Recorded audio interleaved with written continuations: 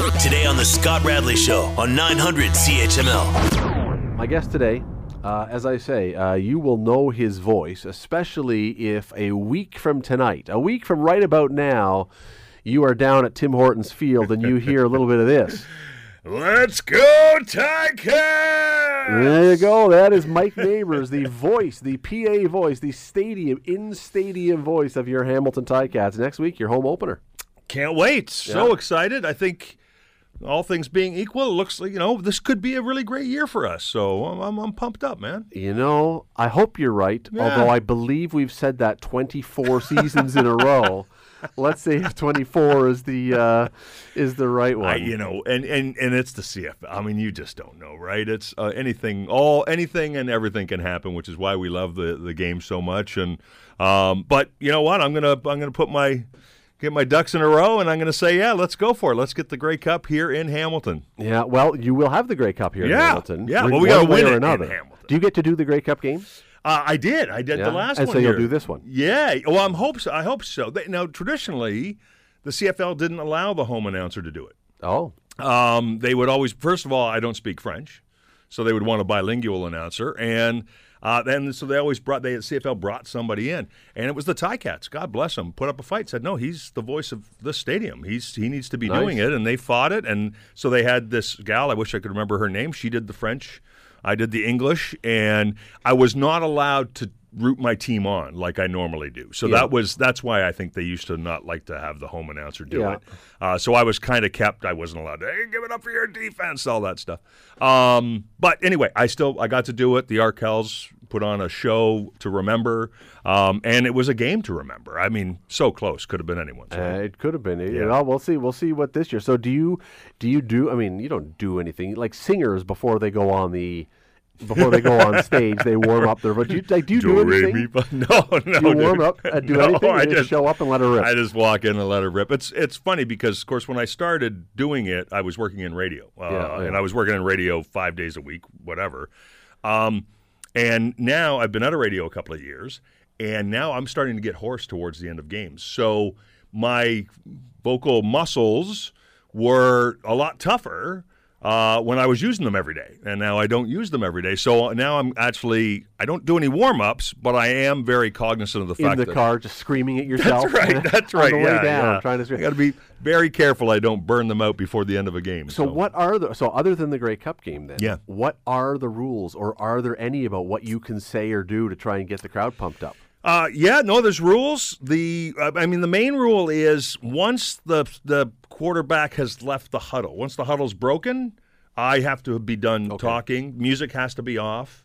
We can make all the noise we want right up until that moment. And anything you are not allowed to, I mean, obviously you're not going to be swearing and stuff, but anything you're not supposed to be saying, or is it sort of left to you to come up with what you want? It's just left up to me. One of the things I got in trouble once, I started an Argo suck chant, and it was the Ticats who were upset about it. They said they do it. That's cool. Yeah. It's cool that our fans do it. Really don't want you getting them pumped up to do it. So so there are some things that you kind of avoid. I know Bob Young, early in his time as owner of the Ticats, was really not a fan of the Argo suck thing. Yeah. I think he's kind of he could speak for himself, and I don't want to be speaking, but I think he's kind of just thrown up his hands and said it's going to happen. We don't have to necessarily have you leading it, but that's right. It's what it is. It's we don't need to go the next step with the line about the Alouettes. That's a whole different thing.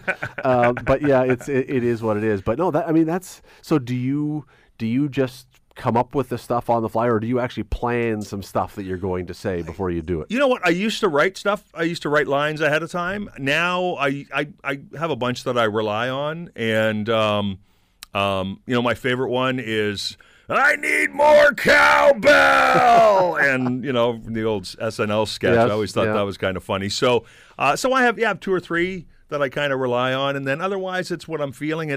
I like to make it kind of like radio, right? I like to keep it in where we are in the calendar, if it's a hot July night, if it's a late September fall game or what, so you kind of, if you love fall. I remember one night I did, it was the Labor Day Classic, and I said, if you're excited about the kids going back to school, make some noise. And I got a huge cheer then. So yeah, just kind of having some fun with it.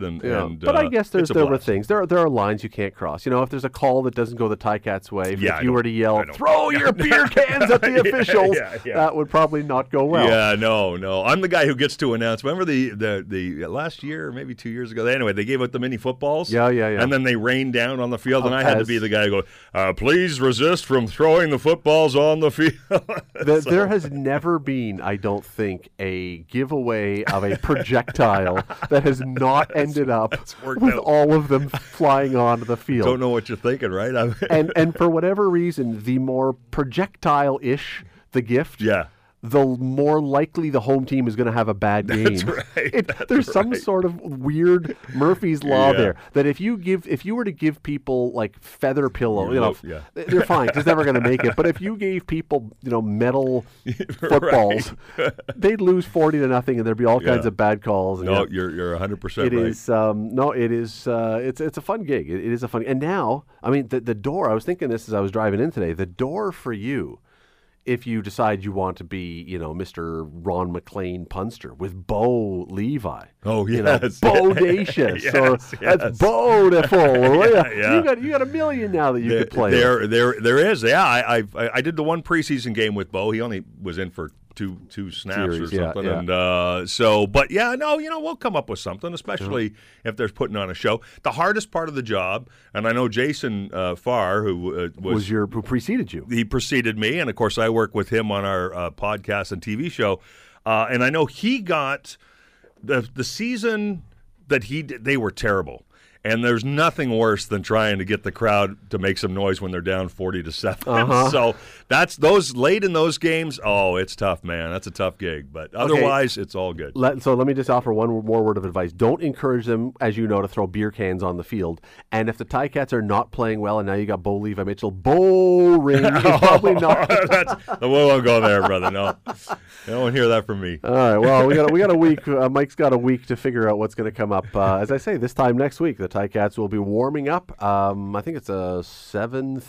7:30 against the Alouettes. 7:30 start against the Alouettes next week. This week's game Sunday in Toronto. Yeah. So there'll be a bunch of Cats fans, I'm sure, going to that one too. So you know what? You talk about projectiles. The Argos are giving out replica Grey Cup rings. Oh, wow. What do you think Ticat fans want with an Argos Grey Cup ring? Those things are going to be flying. They will be. They will be flying. Someone's gonna be in hospital with a Grey Cup ring embedded in the head from the one that was thrown from the upper bleachers. Don't do that if you're listening. No, we're not telling you to do that. Absolutely not. Just don't do that. Mike, this is a twist. We thought this might be coming. We've heard about this months ago, and they weren't sure what was going to happen with cities like Hamilton. Right. But today it's announced that she will have strong mayor powers, which it's for those who don't really understand, and I think that's a lot of us who don't know all the nuances yet. She's not Manuel Noriega. She's not, not carte blanche.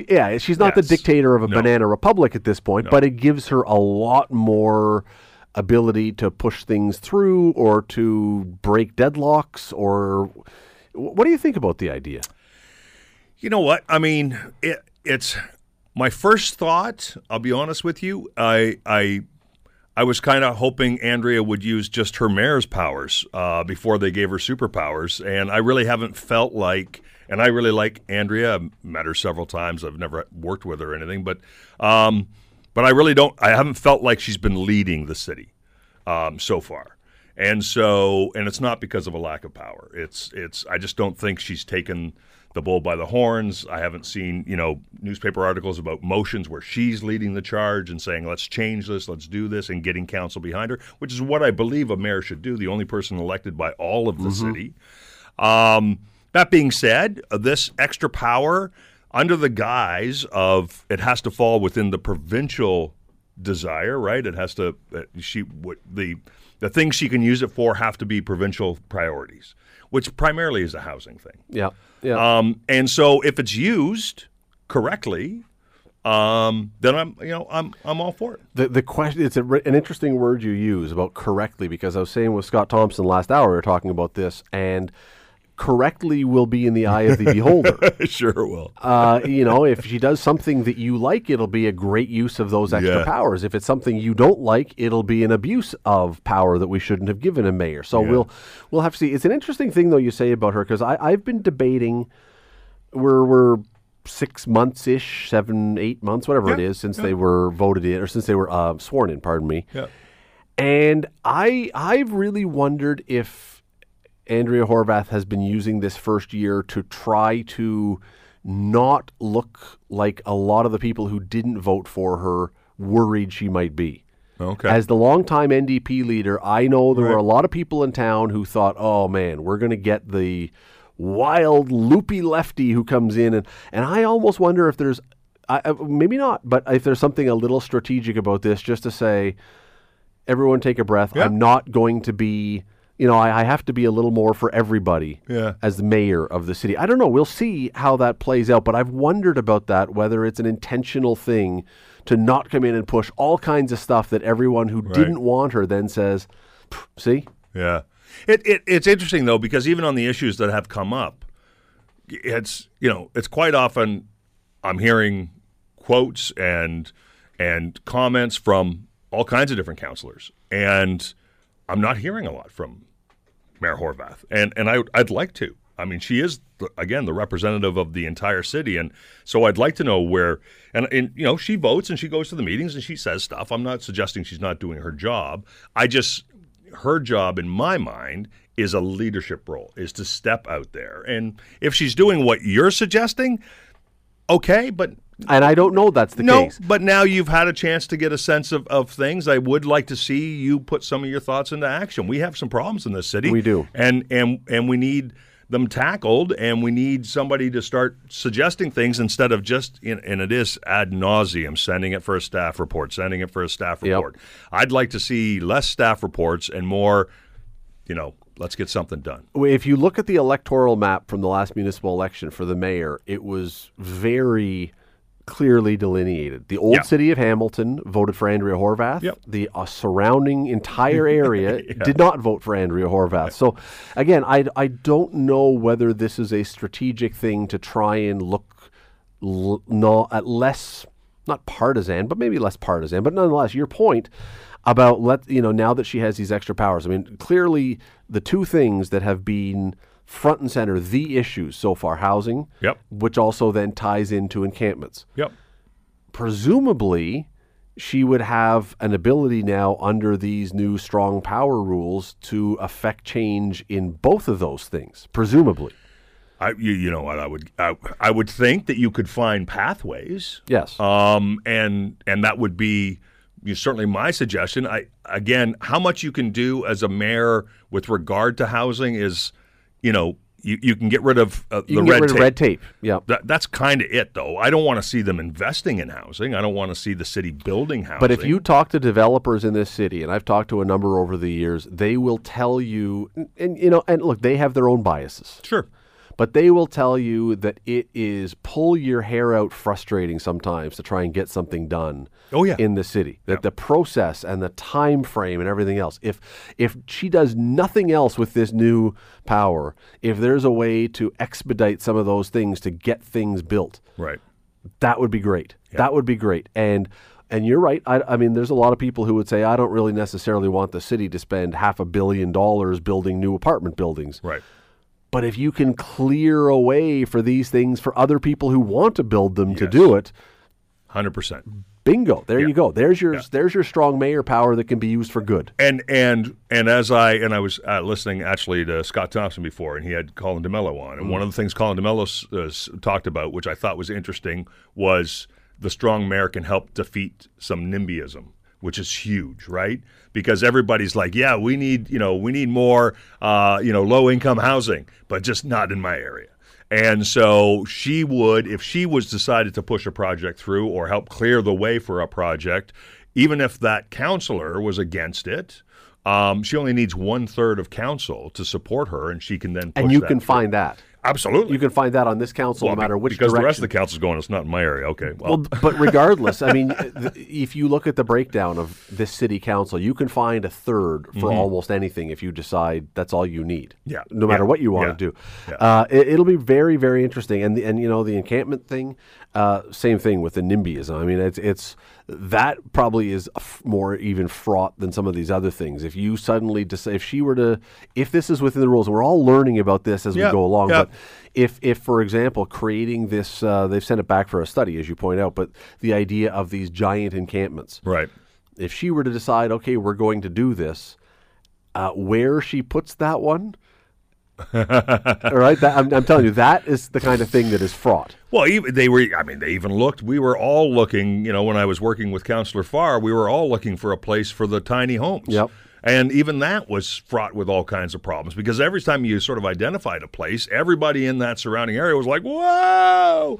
So you know, that's a problem. Somebody's going to have to, but we got to get through the deadlock. We got to get through the logjam. And if maybe some stronger powers for the mayor helps us get through that, then maybe that's not such a bad thing. Yeah, and as I say though, the one thing that's going to be really interesting about this is, it's good if you agree with what she decides. It's terrible if you disagree with what she decides, and that's always politics. Yeah. But that's, you know, I mean, people who love the prime minister and the fact that he can corral his caucus, and you say, well, he's too, when it was Stephen Harper doing that, well, he's too much of a dictator. But you know what? It's whether you like the person or don't, whether you like their ideas or don't. It's either really good or that person's out of control and they're a dictator. You know what? I like the way you put that because I think that's the problem right now is it's always about the person and it's not about the idea. And it's like there's way too many people who are upset with anything Trudeau proposes because it's Trudeau. And that's not how democracy works. It's the idea we should be debating. We've said this for a long time, right? Politics shouldn't be about the people, but we make it about the people, and it keeps getting worse and worse and worse. And it's like, dude, is the idea good or not? And you can be against the idea and not like the idea. That's fine, but it has very little. My brother-in-law was complaining to me the other day that that Trudeau was making him bankrupt, and I'm like, because he has to pay taxes, and I'm like, dude, that's not true. Okay, we all pay taxes, dude. Trudeau's not making you bankrupt, dude. You know, it'd be a really interesting idea, and you've just given me an idea here as we're sitting here. I never thought of this before. We should have politics done the way of the TV show The Voice. Right. Turn your chair around. So someone puts forward an idea. Right. And we are not allowed to know which party has proposed it. I love it. And we debate the idea. And then once it's debated, then the party says, we did that. And you might be surprised. Scotty, I think you might have something here, brother. I'm telling you. We could do that. Could be a global TV show, man. We could have politics, the ideas, debate the ideas, not the parties, not the personalities, debate the ideas. I bet you that if you did that, and of course, not in a trillion years is that ever going to happen, but if you did that, I bet you that there would be a lot of conservatives that would say, there's some things the Liberals do that I support, and 100%. There's some things that the Liberals would say, I like that idea, only to find out that it was a conservative idea. I guarantee that would be the case. I would turn my chair around for that idea, brother. Let's be in touch with someone about that one. This is a story that has been obviously talked about a great deal for the last week or two, is the Paul Bernardo story. I want to leave the political side aside for a second, which is hard to do because it's become such a political scandal now with Mendocino and all this stuff about who knew what and when we knew and everything else and all this stuff. That we can have that discussion. We can keep having that discussion. I'm sure we will. But the other day I was sitting here thinking to myself, why does Paul Bernardo, of all the people, we've had Clifford Olson and we've had other, why does Paul Bernardo still hit every single button that drives people bonkers? And I mean, look, I understand there were young girls and I understand all that he did. I get it was horrendous. Yeah. But it's almost like it's on an entirely different plane than anyone else who's ever murdered anybody. Yeah. Why do you think that is? And it wasn't even as many, there are others who... Well, he's got the Scarborough rape. I mean, you add up all of his victims. Right. And still, Clifford Olson. Yeah. And in no way am I diminishing. I'm not diminishing this at all. But I do understand what you're saying. It's an amazing thing that if you say the name Paul Bernardo, instant reaction. Yeah. He sort of became the epitome of evil for a whole generation that grew up at that time, right? So when it happened, and all that time after, that kind of is maybe in some minds it's kind of the most evil thing we'd seen, and it did happen here, That's as true. opposed to God forbid, but Clifford Olson happened in BC, and so the fact that it happened here, that we watched it day in and day out. And yeah, it's just like it gives you goosebumps just even hearing his name. It's so interesting to me though with this story, because there are people, the system certainly, but there are people who very strongly disagree with the idea of capital punishment. There are people who very strongly disagree with jail as a punitive thing as opposed to a rehabilitative thing, or we want to get people prepared to come back into society somehow. That seems to go away with this. It's interesting when you put the worst of the worst in that position. A lot of people then say, well, but for that though, I'd make an exception. Oh yeah. Right? For him, Sure. I don't want capital punishment, Sure. but for him, Yeah. I'm fine with capital punishment. You know what? And I don't. I've never been a proponent of capital punishment. However, it's such a weird thing. But I've always felt to myself, it's my own personal opinion. That's all it is. But I always thought, if he's in a jail cell, let him have shoelaces and a belt. I mean, just if he Ted Kaczynski. If he wants to take himself out, then let him. And it's not because I want him to escape all the horrors that he did or whatever, but it's just, to me, we spend an inordinate amount of money taking care of him, and that bothers me. So it's like, you've got him in a cell and you're making sure he can't take himself out. So dude could live to 90, right? I mean, it's like, supply him let him just have shoelaces. And if he figures something out. I mean, I don't. What really bothers me about him, and when we talk about this, and what it always comes up, and it came up again in this one, is whether you believe in capital punishment or don't, whether you think that he should be released into the general population, which would basically be capital punishment, right? Whatever. Yeah. But I don't like that idea. When this story came up again, the thing that drives me bonkers about this is when they talk about his privacy rights. And it's like, wait a second, how, leave aside all that other stuff, how does a prisoner who's in for multiple rapes and multiple murders, how does a prisoner have any privacy rights in this country? Right. Surely you abdicated those when you did that. Right. That, all the other stuff we can debate all day long. Right. I don't know that anybody other than the officials, and the psychologists or whoever who somehow talk about, well, we have to get these people back ready to come into society again. Work with them, yeah. Who believes that he should have any kind of privacy rights? Not me, brother. And as far as I understand it, right, he also has the right to vote. He's the same right as you and I to vote. Probably. I haven't thought of that, but that's there are.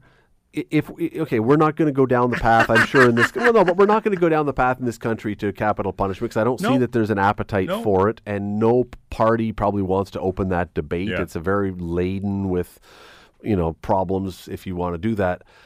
But again, if you were to say, look, when you are sent to jail for life, if you get life in prison, you lose your rights to privacy and stuff. When you're moved around, people are going to know it. If you have a bail a hearing, we're going to videotape it. We're going to show your parole hearing, and why? This is the one thing that I can't get around is, why does this person have rights? Yeah, I'm going to throw out this. This bothered me, and that's why I remembered it. The statistics are got to be 7 years old now. You could look them up. I'm sure things have changed, but not for the better.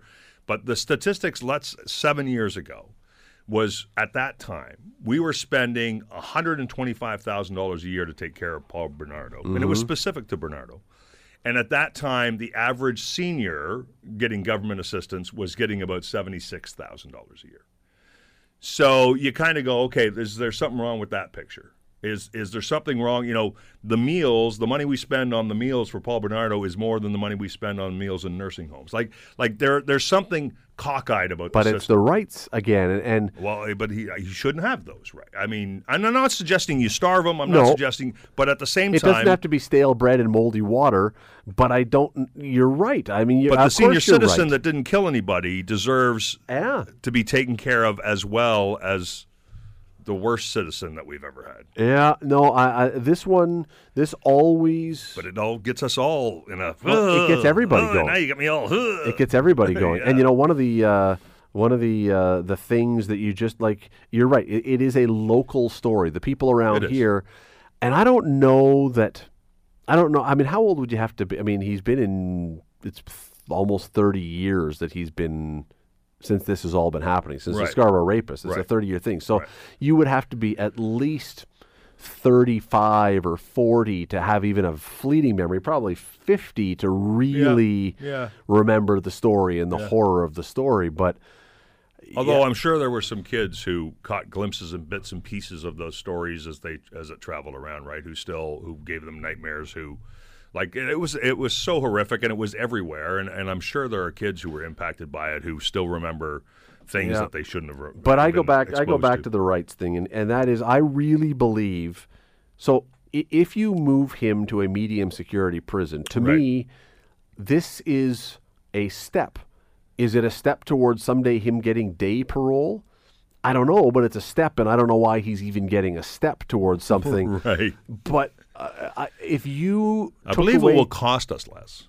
Well, but if you took away, if you took away these rights to privacy, and so that the parole hearing had to be public, if it was televised or even just streamed online, I really believe that those people on the parole board, if they're even remotely open to the idea of, well, maybe, he's showing improvement, you would squash that. There is not a single person sitting on a parole board who is going to allow themselves, if it's public, to be the one who says, I'm okay with him getting anything, moving to a lesser prison, getting anything. You would be scorned if you were on that parole board, and you publicly, people knew who you were, and you gave him anything. And maybe that's the way to do it. And I guess that's why the political thing has blown up, right? Because people want heads to roll. People want to know, who was it? Who at Corrections Canada was it that went, Bernardo? Yeah, okay, we'll send him. Or who didn't somehow know. Or who didn't tell. But I got to look up to make sure I got Corrections this right. Canada works independent of the government. They tell the government what they're doing. They do not take orders from the government. So that's one of the disparities, I think, in the thing is, like, Mendocino and his staff didn't say do this. Corrections Canada works independently, and they don't have, it's not direct input by the government. So, although, again, my brother-in-law will probably blame Trudeau for this one. Well, Mike, it was last week, a week or so ago, that Granddad's Donuts opened up again. To great fanfare, they did all their... I saw the lineup. All their renos and everything else. And we were going to talk about this the other day. I was going to talk about this, and I don't know, something got in the way. But we had a debate. I don't know who I was talking to about what is the Hamilton food, the Hamilton restaurant, the Hamilton eating establishment. If you were saying what is the place that is most, there's Granddad's is in the discussion for sure. Yeah. Monster Donut might be one. Tim Hortons, I'm on a very broad scale. Easterbrook's, I know that's Aldershot. It's not technically Hamilton, but what would be the place that you would say is the... And by the way, while Mike is pondering this, because I'm catching him cold, and the look on his face is saying, please stall for time while I think about this. That's okay. Send us a text, 905-645-3221. What is the Hamilton food place? I will tell you my Hamilton food place. Okay, whether it's everybody, it's kind of an open question. My Hamilton food place is the Capri Ristorante. It's been there forever on John Street. And I spent a lot of time, still live on the West Mountain, and I live in an Italian neighborhood. And all the guys in my Italian neighborhood would always talk about the fact that when they were growing up down in the North End, that's where you got pizza. That's where they all got, the Italians all said that was the best pizza. And since then, my wife and I have been there a ton of times. And in fact, up above Capri Ristorante, they have the Blue Grotto, which was a 60s nightclub. Oh, I thought that was at the Playboy Mansion. It was kind of like that. It's done like a cave. It was like that? Yes, it's got stalagmites hanging from the ceiling, and it's all blue light. It's kind of a funky place. So I guess in the 60s, it was a happening nightclub. It kind of fell into disrepair. Capri has brought it back. And we used it for my daughter's wedding. My daughter got married there in February, and we had a reception for about 80 people, and it was fantastic and great food. And so Capri is definitely my Hamilton restaurant. Yeah, no, it's a tough. No, that's a great answer. It's a tough one because I mean I can't even think of the name of it now. There used to be a German restaurant on Augusta or on. The old Salzburg Inn. Yes. And we had our wedding rehearsal dinner there. And that would have been, but it's gone. It's long gone. Okay. So maybe Black Forest Inn now. Black Forest was good. Yeah, I've been there. Go for the Pusta. Oh, the Pusta's fantastic. Yeah. The hot peppers on the schnitzel. And Do you remember the place? It was on James. It was you'd go downstairs. That was the steak place that was down in the basement. Shakespeare's? No, it was, what was it called? It was, I don't remember. Anyway, it was so good there. That's a bunch of years ago now, but there was a great steak place and you'd go, it was down in the basement on James. Well, the other place, and again, it was German. I don't know why I'm stuck. Maybe because I'm hungry and I'm thinking of vast amounts of meat. But there was a German restaurant on Main Street, and the chef's name, we used to know the chef a lot. His name was Helmut. And it was always a great story because he'd been bitten by a shark. If you went to the dinner, you got to hear about the time he was bitten by a shark. Yeah, you got the story with it. That's awesome. And you would get it was either the hunter's platter or the farmer's platter. Okay. And it would be like a hawk of ham and a giant sausage and a huge schnitzel and like all the stuff. It was enough meat that you would like go home and have the meat sweats and wild meat dreams for the whole night. You went in and told Helmut that you were a vegan. He would he'd bite you. Oh, there was no. I mean, sauerkraut, I suppose. I suppose there was not a lot of room there. There was not sirloin cellar, by the way. Sirloin cellar. Thank you to Doug for Thanks, the text Doug. on there. Yep. I blanked, but my wife and I had many an anniversary at the Sirloin Cellar. Fantastic food there. It's too bad it's long gone. The funny thing is, and by the way, the phone lines are just, Ben is taking calls here. We'll get the answers from Ben in a minute, but what people are saying, it kind of is funny to me that our immediate answer, maybe it's because we're used to it, maybe it's because times change. I would have thought that the immediate answer would have been Tim Hortons.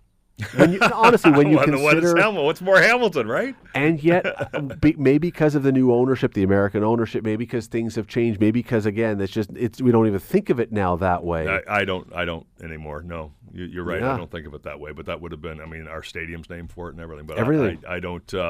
It doesn't feel like Hamilton's Tim Hortons anymore. And no knock against Tim Hortons. They've grown and turned into a monster of an organization, and people stop at Timmy's every day to get their coffees and their luxury. But I don't think of it as Hamilton's Tim Hortons anymore. No, I would, and Granddad's Donuts and Monster Donuts. They've kind of nudged their way. If you're going to have a great donut, I'm not sure that.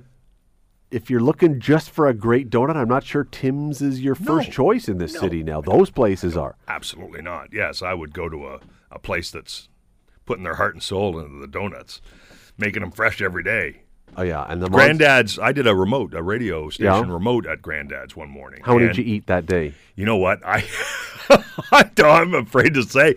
I was probably up around 13 or 14 donuts. And I can eat. I'm a pretty good eater. So, we started at 5:30 in the morning, and the first thing was an eclair, and I just went from there, and it was like, I was on riding the wave, serious sugar high. Yeah, riding the wave. Years ago, when Jim Balsillie was buying the Pittsburgh Penguins, right, his first effort to bring an NHL team to Hamilton. This is a long time ago now.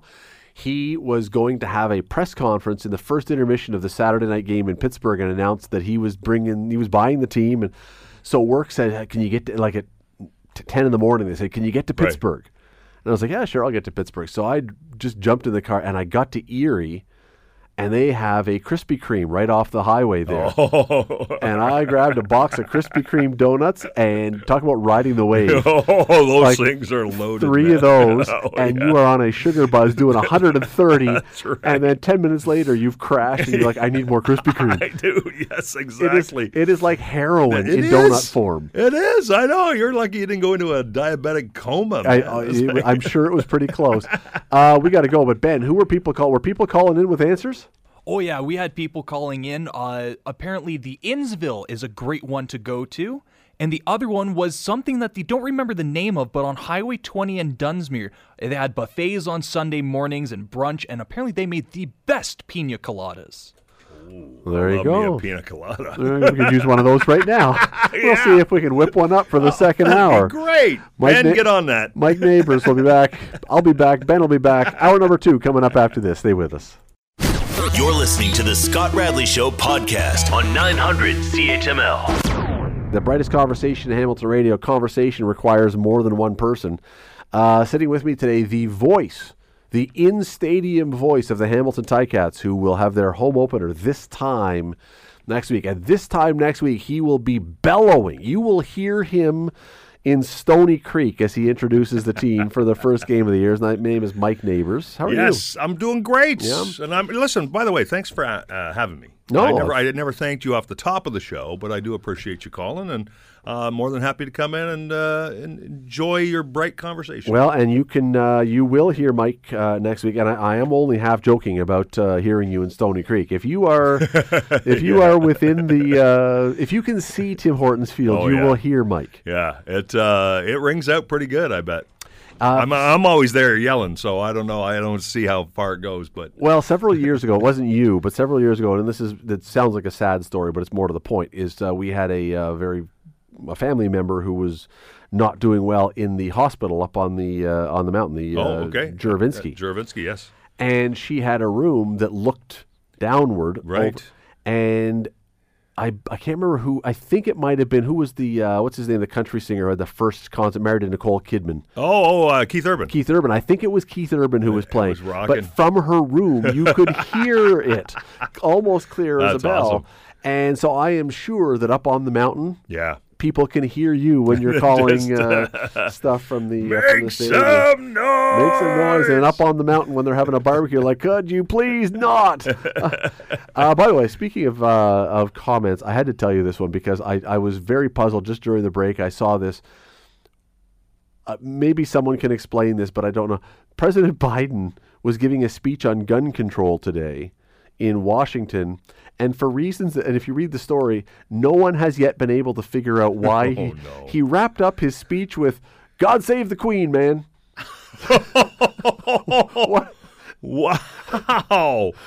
Wow, and the Queen's no longer with us, so they're was wrong. They're not exactly a member of the Commonwealth. God bless America is what he's supposed to say. God save the Queen, man. Wow, man. Yeah, man. That is so. So the pool reporter who was doing this, people were saying, was there something we were missing? What was he talking about? The pool reporter's like, I got no idea. Nobody knows. And his staff, apparently, when they asked, was that intended? They're like, we don't know. Yeah, that wasn't on the teleprompter. That was not there. No, that was on the teleprompter in the head somewhere. The mysterious teleprompter. Anyone who could try and explain why Joe Biden was finishing a speech with "God save the Queen, man." I like that he added the man at the end. They get a special prize for that one. It's very Joe Biden. Joe Biden was also today. There's video. What is her name from? There's an actress who was. It's Friday. I'm not even thinking of names these days. Anyway, he was greeting her on the White House lawn and getting a little handsy. Eva Longoria. Eva Longoria. Okay. Eva Longoria almost got a little. Joe's been accused of being handsy before. So, yeah, she did an amazing martial arts move to without making it look obvious to separate herself from the president. God save the Queen, man. God save the Queen, man. There you go. We are talking about all kinds of stuff from this week and others and issues that are still going on. This is one we talked about a few weeks ago, and they're closing part of King Street, I believe, this weekend for a street event. Yeah. And this comes back to the story that we were talking about a week or so ago, which is the council is moving towards making Main Street two ways and widening lanes and putting in more bike lanes and widening sidewalks. And King Street, at certain points, when you come into the International Village, there won't even be car traffic able to get through there once the LRT is put in. That's right. One of the theories is that when this is all done, I mean, the idea is they're not hiding the fact that we want to slow traffic down. Yep. One of the theories is, look, we're going to force people basically to use public transit. Do you think that it's going to have that effect, or do you think it's just going to force people who don't live downtown to never come downtown again because they're sick of the traffic? I think it'll be both. I think, it'll certainly drive people away from coming downtown unless you absolutely need to or have tickets to something or whatever. So that definitely will happen. I mean, if you clog the streets up, people are going to avoid those streets. So I think that definitely is one of the things that'll happen. But the other idea would be all these condos we're building, and the idea is let's get more people into them who don't have cars, who are going to use the shareable autos, who are going to use things like that, and get away from being a car-centric city, at least in the downtown core. And probably over the longer haul, that's a win, man. I do wonder about this, and wrote about this a few weeks or a couple of weeks ago, but one of the things, the more I've thought about this, we talked last hour about Andrea Horvath and the electoral map, how you had the downtown and you had everywhere else. We have had discussions in this city forever that you've got the lower city versus the upper city, the downtown versus the suburbs, urban versus rural. Does this not run the risk of further dividing us into two cities? If you live outside the downtown, as you just said, you probably need a car.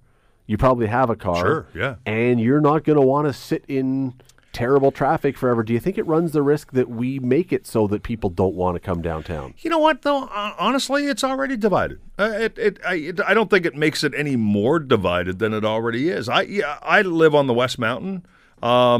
Unless there's a specific reason, I don't come downtown. And honestly, when they amalgamated this city, it's almost, for lack of a better word, ungovernable from that standpoint because the interests of people out in Flamborough and do not resonate with those downtown, and it's vice versa. Completely different world. You're living in different worlds, man, and that's just the way it is. So it's not going to change anything. I remember reading stories about people like up towards Rockton there, where it's like it'd be 15 minutes to get to Cambridge City Hall, and it's a 35-minute drive to your City Hall. I mean, it's kind of a crazy situation to begin with. So just accept the fact that it's kind of crazy. It's different groups of people in different areas who live their lives differently.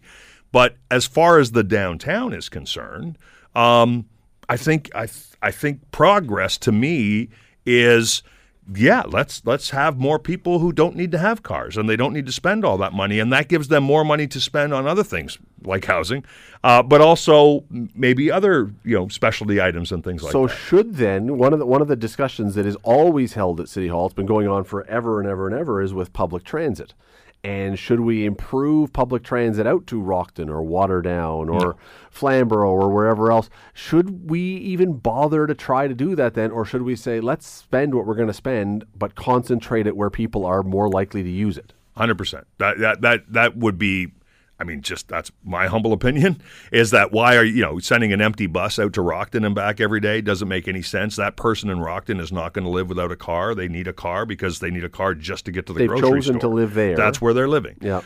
So why are it's And I guess the idea is because we're taking from the entire tax base, we have to try to provide them some service. But at the end of the day, let's see if we can't rejig those numbers and say if you're, the service needs to be concentrated where it's being used. And that's where you're getting the biggest bang for your buck. So let's be really good at that. And then if you want to start running shuttles or running the one-offs or whatever, you can look at it. But do a good job of delivering the services you can, and don't overextend yourself just because you think there should be a bus that goes to Flamborough once a day. It's really hard, though, when you've got council that has seemed to suggest that they are going to try and get rid of the area rating thing, to then say we're going to get rid of area rating, but we're not going to put more buses in your area. You're kind of then taking and taking. And so you're going to, so council almost has to say we're going to give you more bus service, even if no one's going to use it.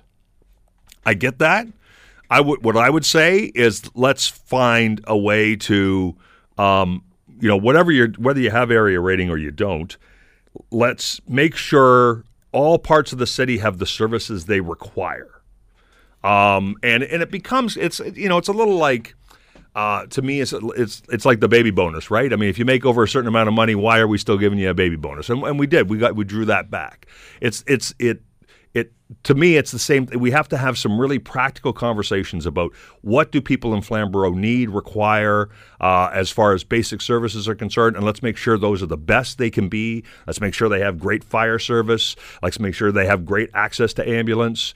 But let's not worry so much about transit and concentrate transit. And honestly, bring the cost of transit down a little bit by not overextending it to areas beyond where it's being used. How do you think a discussion would go that would say we're going to charge, now we kind of do with area rating, but we're going to intentionally charge different tax rates because downtown, if you live downtown and you get great bus service, we're going to really bump up your taxes, but you're going to have great buses.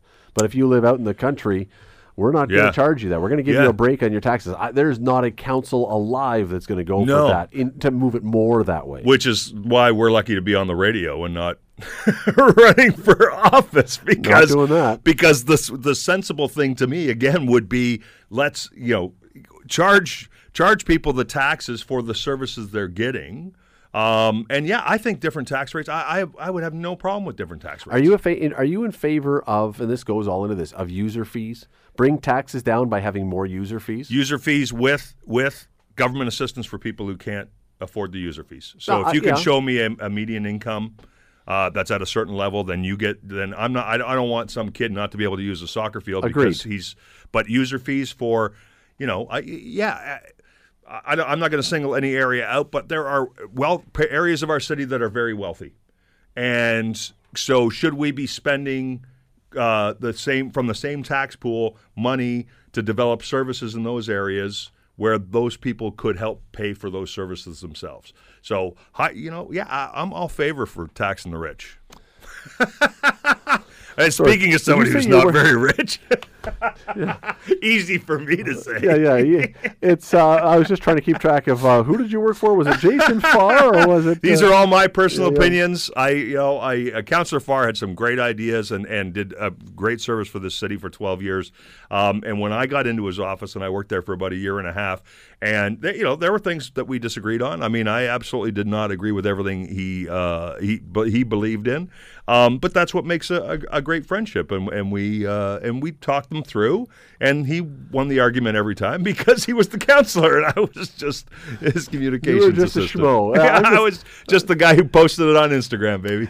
Mike, the NHL Stanley Cup playoffs, as everyone knows, wrapped up. Vegas Golden Knights won. I still am wrapping my head around Vegas having the Stanley Cup. It seems like, I don't know, It feels like they should almost have a plastic Stanley Cup to give to them. Like somehow it just seems fake or cheap or something that a team that's been in the league 6 years. As a lifelong Leafs fan, this latest the core four that we have been together for those 6 years, and we don't have a cup to show for it. So you have one playoff series. Absolutely crushing for lifelong hockey fans. But you know what? I thought one of the funniest things for me was, I guess there's a strip club in Vegas that said if the Vegas Knights win, all the players will get free lap dances for life. And so they won. But it's just, you got to imagine about 30 years from now, one of these old hockey players going, hey, got the ring. Yeah, that's right. And by then it'll have changed ownership. What are you talking about, pal? Yeah, free lap, whatever. Creepy. So one of the amazing stories, and we hear this every year when the Stanley Cup Finals ends, is the litany of injuries that the teams had when they got through this. The Florida Panthers especially. So Matthew Tkachuk was playing with a broken sternum. One guy was playing with a broken foot. One guy had, and I'm just going through this, Aaron Ekblad broke his foot in the first round and played through that. He also had a torn oblique muscle and dislocated his shoulder twice in the same playoffs, and on and on and on. And every year this happens. Every year they go through this. I always come back to the same question. Is this heroic or is this stupid? I always think, well, first, it's very Bobby Baughan of them. Very much, yes. Right? Remember the broken leg, yes. right? So working with the Ticats, as I have for the last 13 years, one of the interesting things that I always find is working with the alumni. I love, you see the old alumni coming into the events and stuff like that. And they're all so crippled up and banged up. And Ange Mosca was the best example of that, but lots of them. And I always think, if I was a young football player, would I be looking at those guys going, is that how I want to spend my 40s and 50s and 60s and 70s? And they would all say no, but at the same exact moment, if you said, but do you want to sign a contract to play? I know. They will sign it that same day. So, but when it comes to, is it heroic or stupid, it's I mean, to me, first of all, I could not do it through the pain. So, I mean, it's heroic from that standpoint. I think that takes a lot of guts to just keep stepping on that broken foot. At the same time, yeah, I think it's stupid when you look at life as being a long journey and, will you be able to pick up your grandkids when they come along because I had to just stick it out.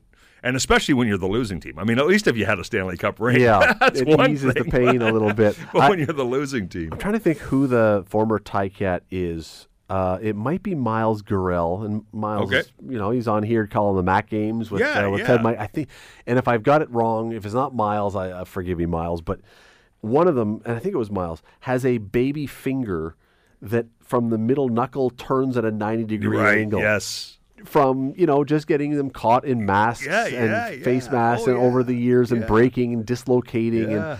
And if it's not him, it's someone else. I always look at that and it's exactly what you're thinking. It's like, all right, well, it's not like you're missing a hand. No. It's just, a little bit noticeable.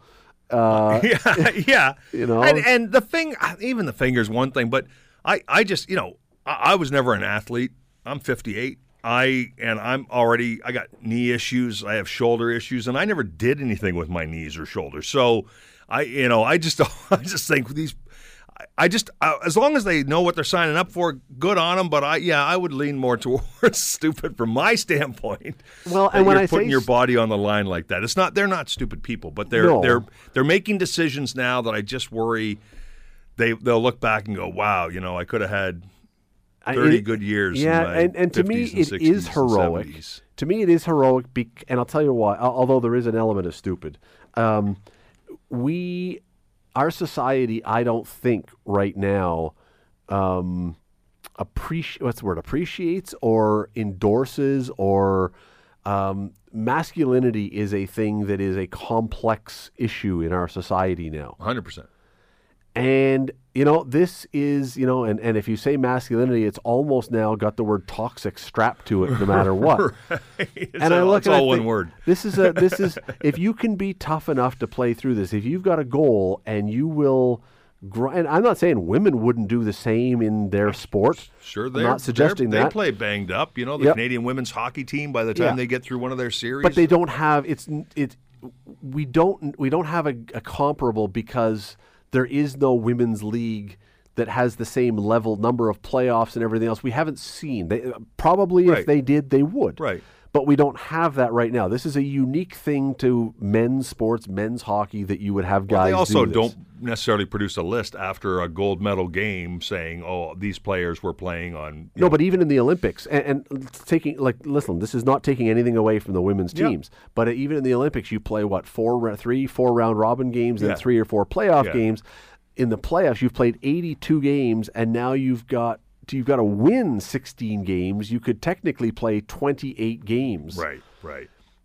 And I applaud that there are still guys out there that are still doing this, and there's still a masculine thing that is an amazing achievement of toughing it out, as you say, and everything else. Yeah. The stupid part, though, is I do, when you hear, okay, I played with a broken sternum. There's a part of me, I'm no medical doctor, clearly, but it's like, well, isn't that potentially very dangerous? What if you had taken a slap shot in that part of your chest? Could you not have done horrible things to yourself? You can't. You shouldn't. Why are you doing that? I mean, a broken foot, you say playing through the pain, but if the doctor has said you're not going to make it any worse and you can tolerate the pain, fine. Yeah. But there are other things, as you say, that, one of the famous stories, and I think it was Smith, I can't remember his first name, he played for the Leafs for a bit and he was the captain of the Oilers for a while. One of the stories, he took a puck in the face that split him from his nostril to his lips, so that it was basically an open gap. Wound, yeah. And it was in the playoffs, walked into the tunnel, told the doctor, I don't want to miss time, stitch me up right here. Didn't even freeze it. And they just stitched him up standing in the tunnel and missed like 4 shifts. Yeah. And I was like, all right, that is not that is tough. What's the old Arnold Schwarzenegger movie where they're searching for the creature? The alien, was Predator? Predator. And was it him or was it one of the other guys in that movie when they said, you're Jesse the Body Ventura? Right. And somebody says, you're bleeding. He goes, I ain't got time to bleed. Yeah. That's what it kind of is like. I ain't got time to bleed. It is like that. But you remember the stories, right, from the early days of hockey and the goalies and where the face mask came from was they would take them back and stitch them up. And Jacques Plante said, I'm not going back without the mask. And they, okay, wear the mask, Jacques. Do you know that there's a Hamilton connection to that story? I think I do. There's a Hamilton connection. So that was the Montreal Canadiens against the New York Rangers. Yep. And Jacques Plante, before that happened, a shift before that, had allegedly given Andy Bathgate a bit of a spear behind the net. Okay. And Bathgate goes over to the bench. I heard this from both Andy Bathgate and from Harry Howell, Hamilton guy. They both told me this story. And Harry's on the bench, and he says to Bathgate, are you going to let him do that? And Harry's the nicest man alive. Yes, he was. And next time Bathgate got the puck, he says he intentionally took a backhander at Plante's face. Oh, wow. And so that was at the urging of Harry Howell and busted him open, and that was when he went off and got the stitches and came back. So it was really, hockey masks are the result of Harry Howell. Harry Howell prodding on one of his guys. Andy Bathgate to take a shot. And but yeah, and those old clips of, and I'm sure you've seen this one, the old black and white of Johnny Bauer pinned to the ice because someone's lying on him, stopping 3 shots in a row with his face, with his bare face. Yes, that was they were different. They were different people. But even when you talk about toughness now, but even like I don't watch it myself because I can't stand to watch 2 men brutally beat each other. But UFC, I mean, that's just, those guys just stand there. It's crazy, man. That's crazy tough. Crazy maybe being the operative word.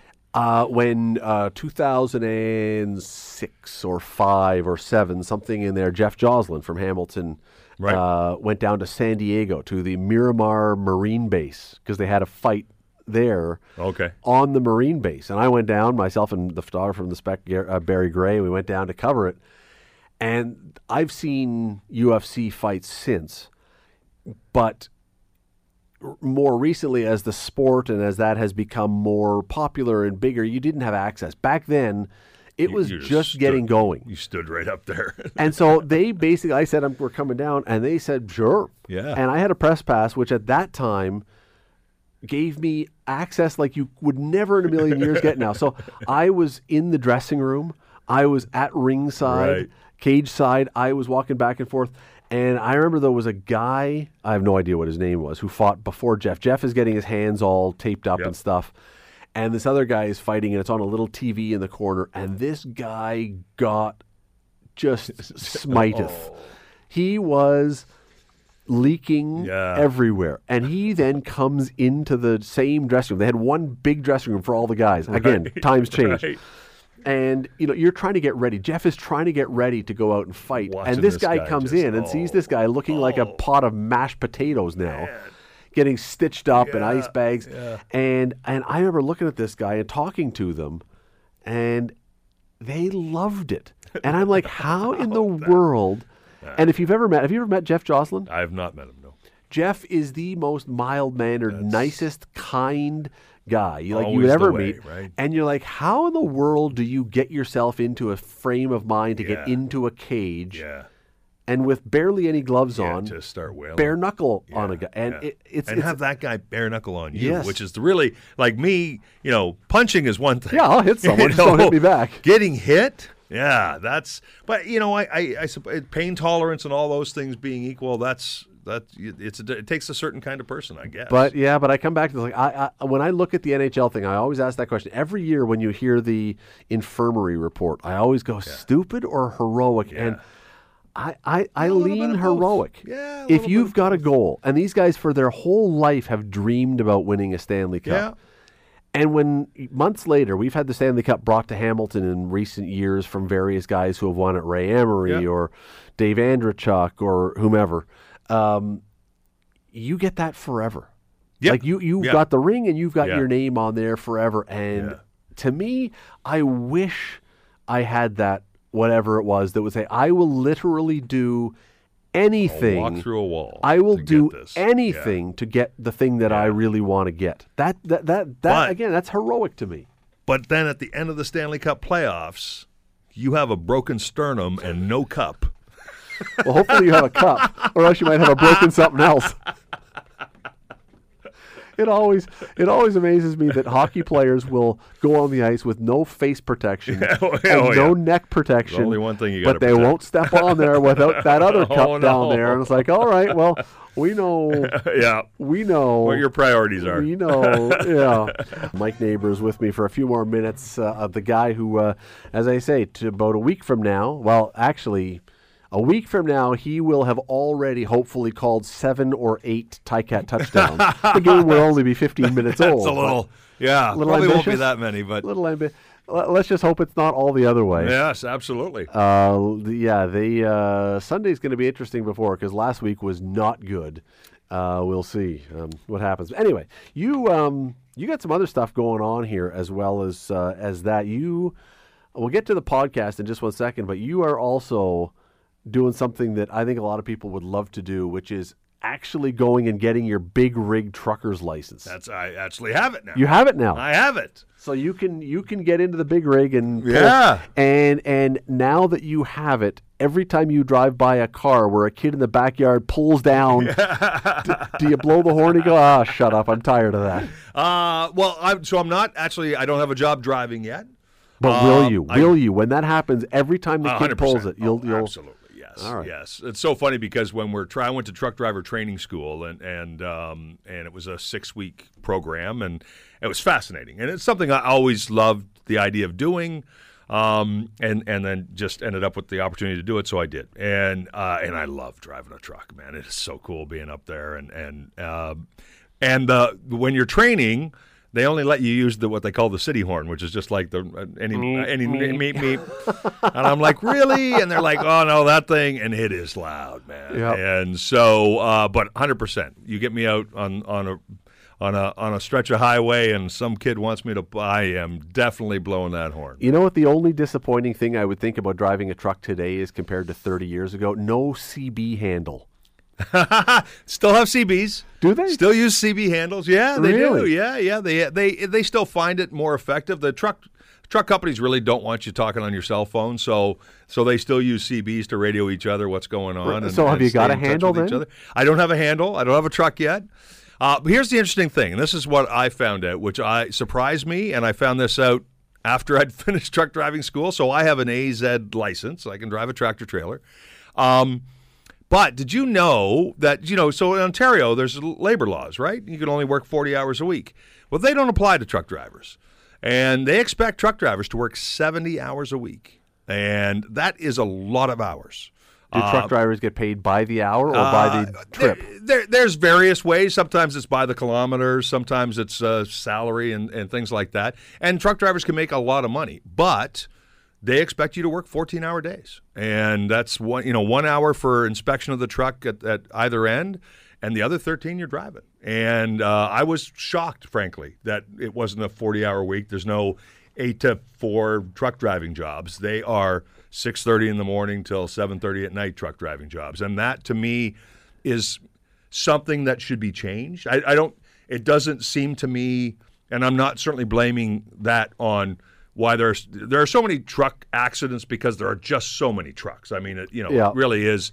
But at the same time, I don't think it's fair to truck drivers that they be challenged to work those kind of hours on a day-to-day basis. That's crazy to be driving for 13 hours and working 14 hours every day for 5 days a week. Well, every time you, if you ever go on YouTube or whatever else and see, they always have these videos of, the trucks with now they've got the whole apartment in the back, basically. Yep, it's like, yep. Well, why would I spend all the money then if I'm never going to be able to use it because I'm driving the whole time? All I want to do is lie down and have a sleep. That's all they do, right? When you're out on the road, I mean, you climb in the back, you get your 10 hours off, and then you get back in and you drive, and there's no time you're not having friends over, you're not watching movies, you're sleeping or you're driving, and it's a tough life. So is Smokey and the Bandit your new favorite movie? Or your old favorite movie? It was always my favorite. I love Smokey and the Bandit. The song Convoy was the one that did it for me. I was a huge fan of the song Convoy when it became a #1 hit. I went out and bought a CB dictionary, and I love the vernacular, the language they created for themselves. And so that was sort of where my interest in truck driving began a long time ago. And so now I can drive a truck. Whether I will end up driving a truck for a living or not, I don't know. Well, you've also got a podcast. I do. What is it? A podcast, video podcast show? It's the whole multimedia realm. It's a TV show on Cable 14 every Wednesday night at 7. I host it with Jason Farr. So it's Hammer Down with Jay and Mike, and it's on from 7 to 8 Wednesday nights. And then we spin that in. We take the audio and turn that into a podcast. So if you go to any podcast site, you can look up Hammer Down with Jay and Mike. There's 9 episodes, I think, out there now. We have lots of local guests. We had Jane Eastwood on, the great Hamilton actress. She was on with us, and we've had a bunch of other great guests. And I think it's a kind of a different show for Cable 14 because some of their shows can be quite dry, and Jay and I try to bring a little bit of humor to the set. I won't say because I do like doing this show, but you guys, one of the show, I was flipping channels one day and saw it, and you made reference, I think, to something, and I thought, wow, this is the new Cable 14.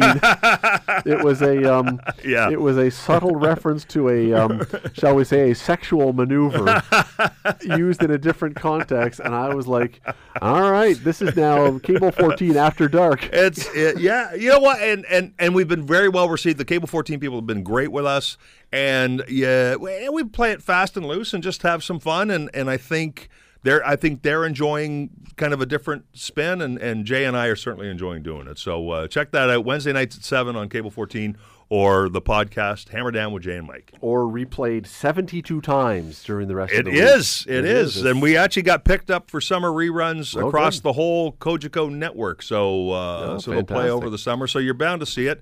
I'm the guy in the cowboy hat with the long hair. Don't confuse me with Jason Farr. You guys could not possibly look different or more different. A Mutt and Jeff thing going on. You guys could not look like two more different people if you tried, but you don't even need to have your names on the screen. People just know. No, exactly. Mike Nabuurs, thank you for coming in and doing this. Always love having you on. Thank you so much for having me. Love the show, Scott. You do a great job. You and Ben cranking it out here, and I love being a part of it. So thank you so much. Wednesday night, Hammer Down with Jay and Mike. You know, if you went with Jay and Big Mike, it would almost be like a return to when he was doing Y108 once upon a time with Jay and Big D. That's right. You know, we could go old school here.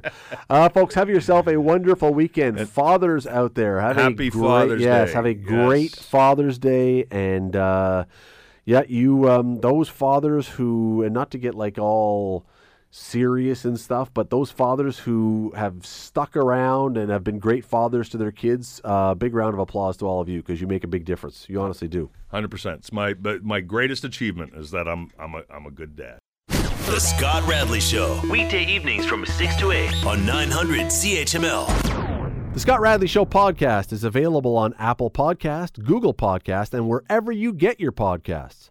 I'm Scott Radley. Thanks again for listening, and do not forget to subscribe to this podcast. It is free. You will never miss an episode, and also be sure you rate us and review us. Whatever you think of us, we'll take it. Thanks for listening.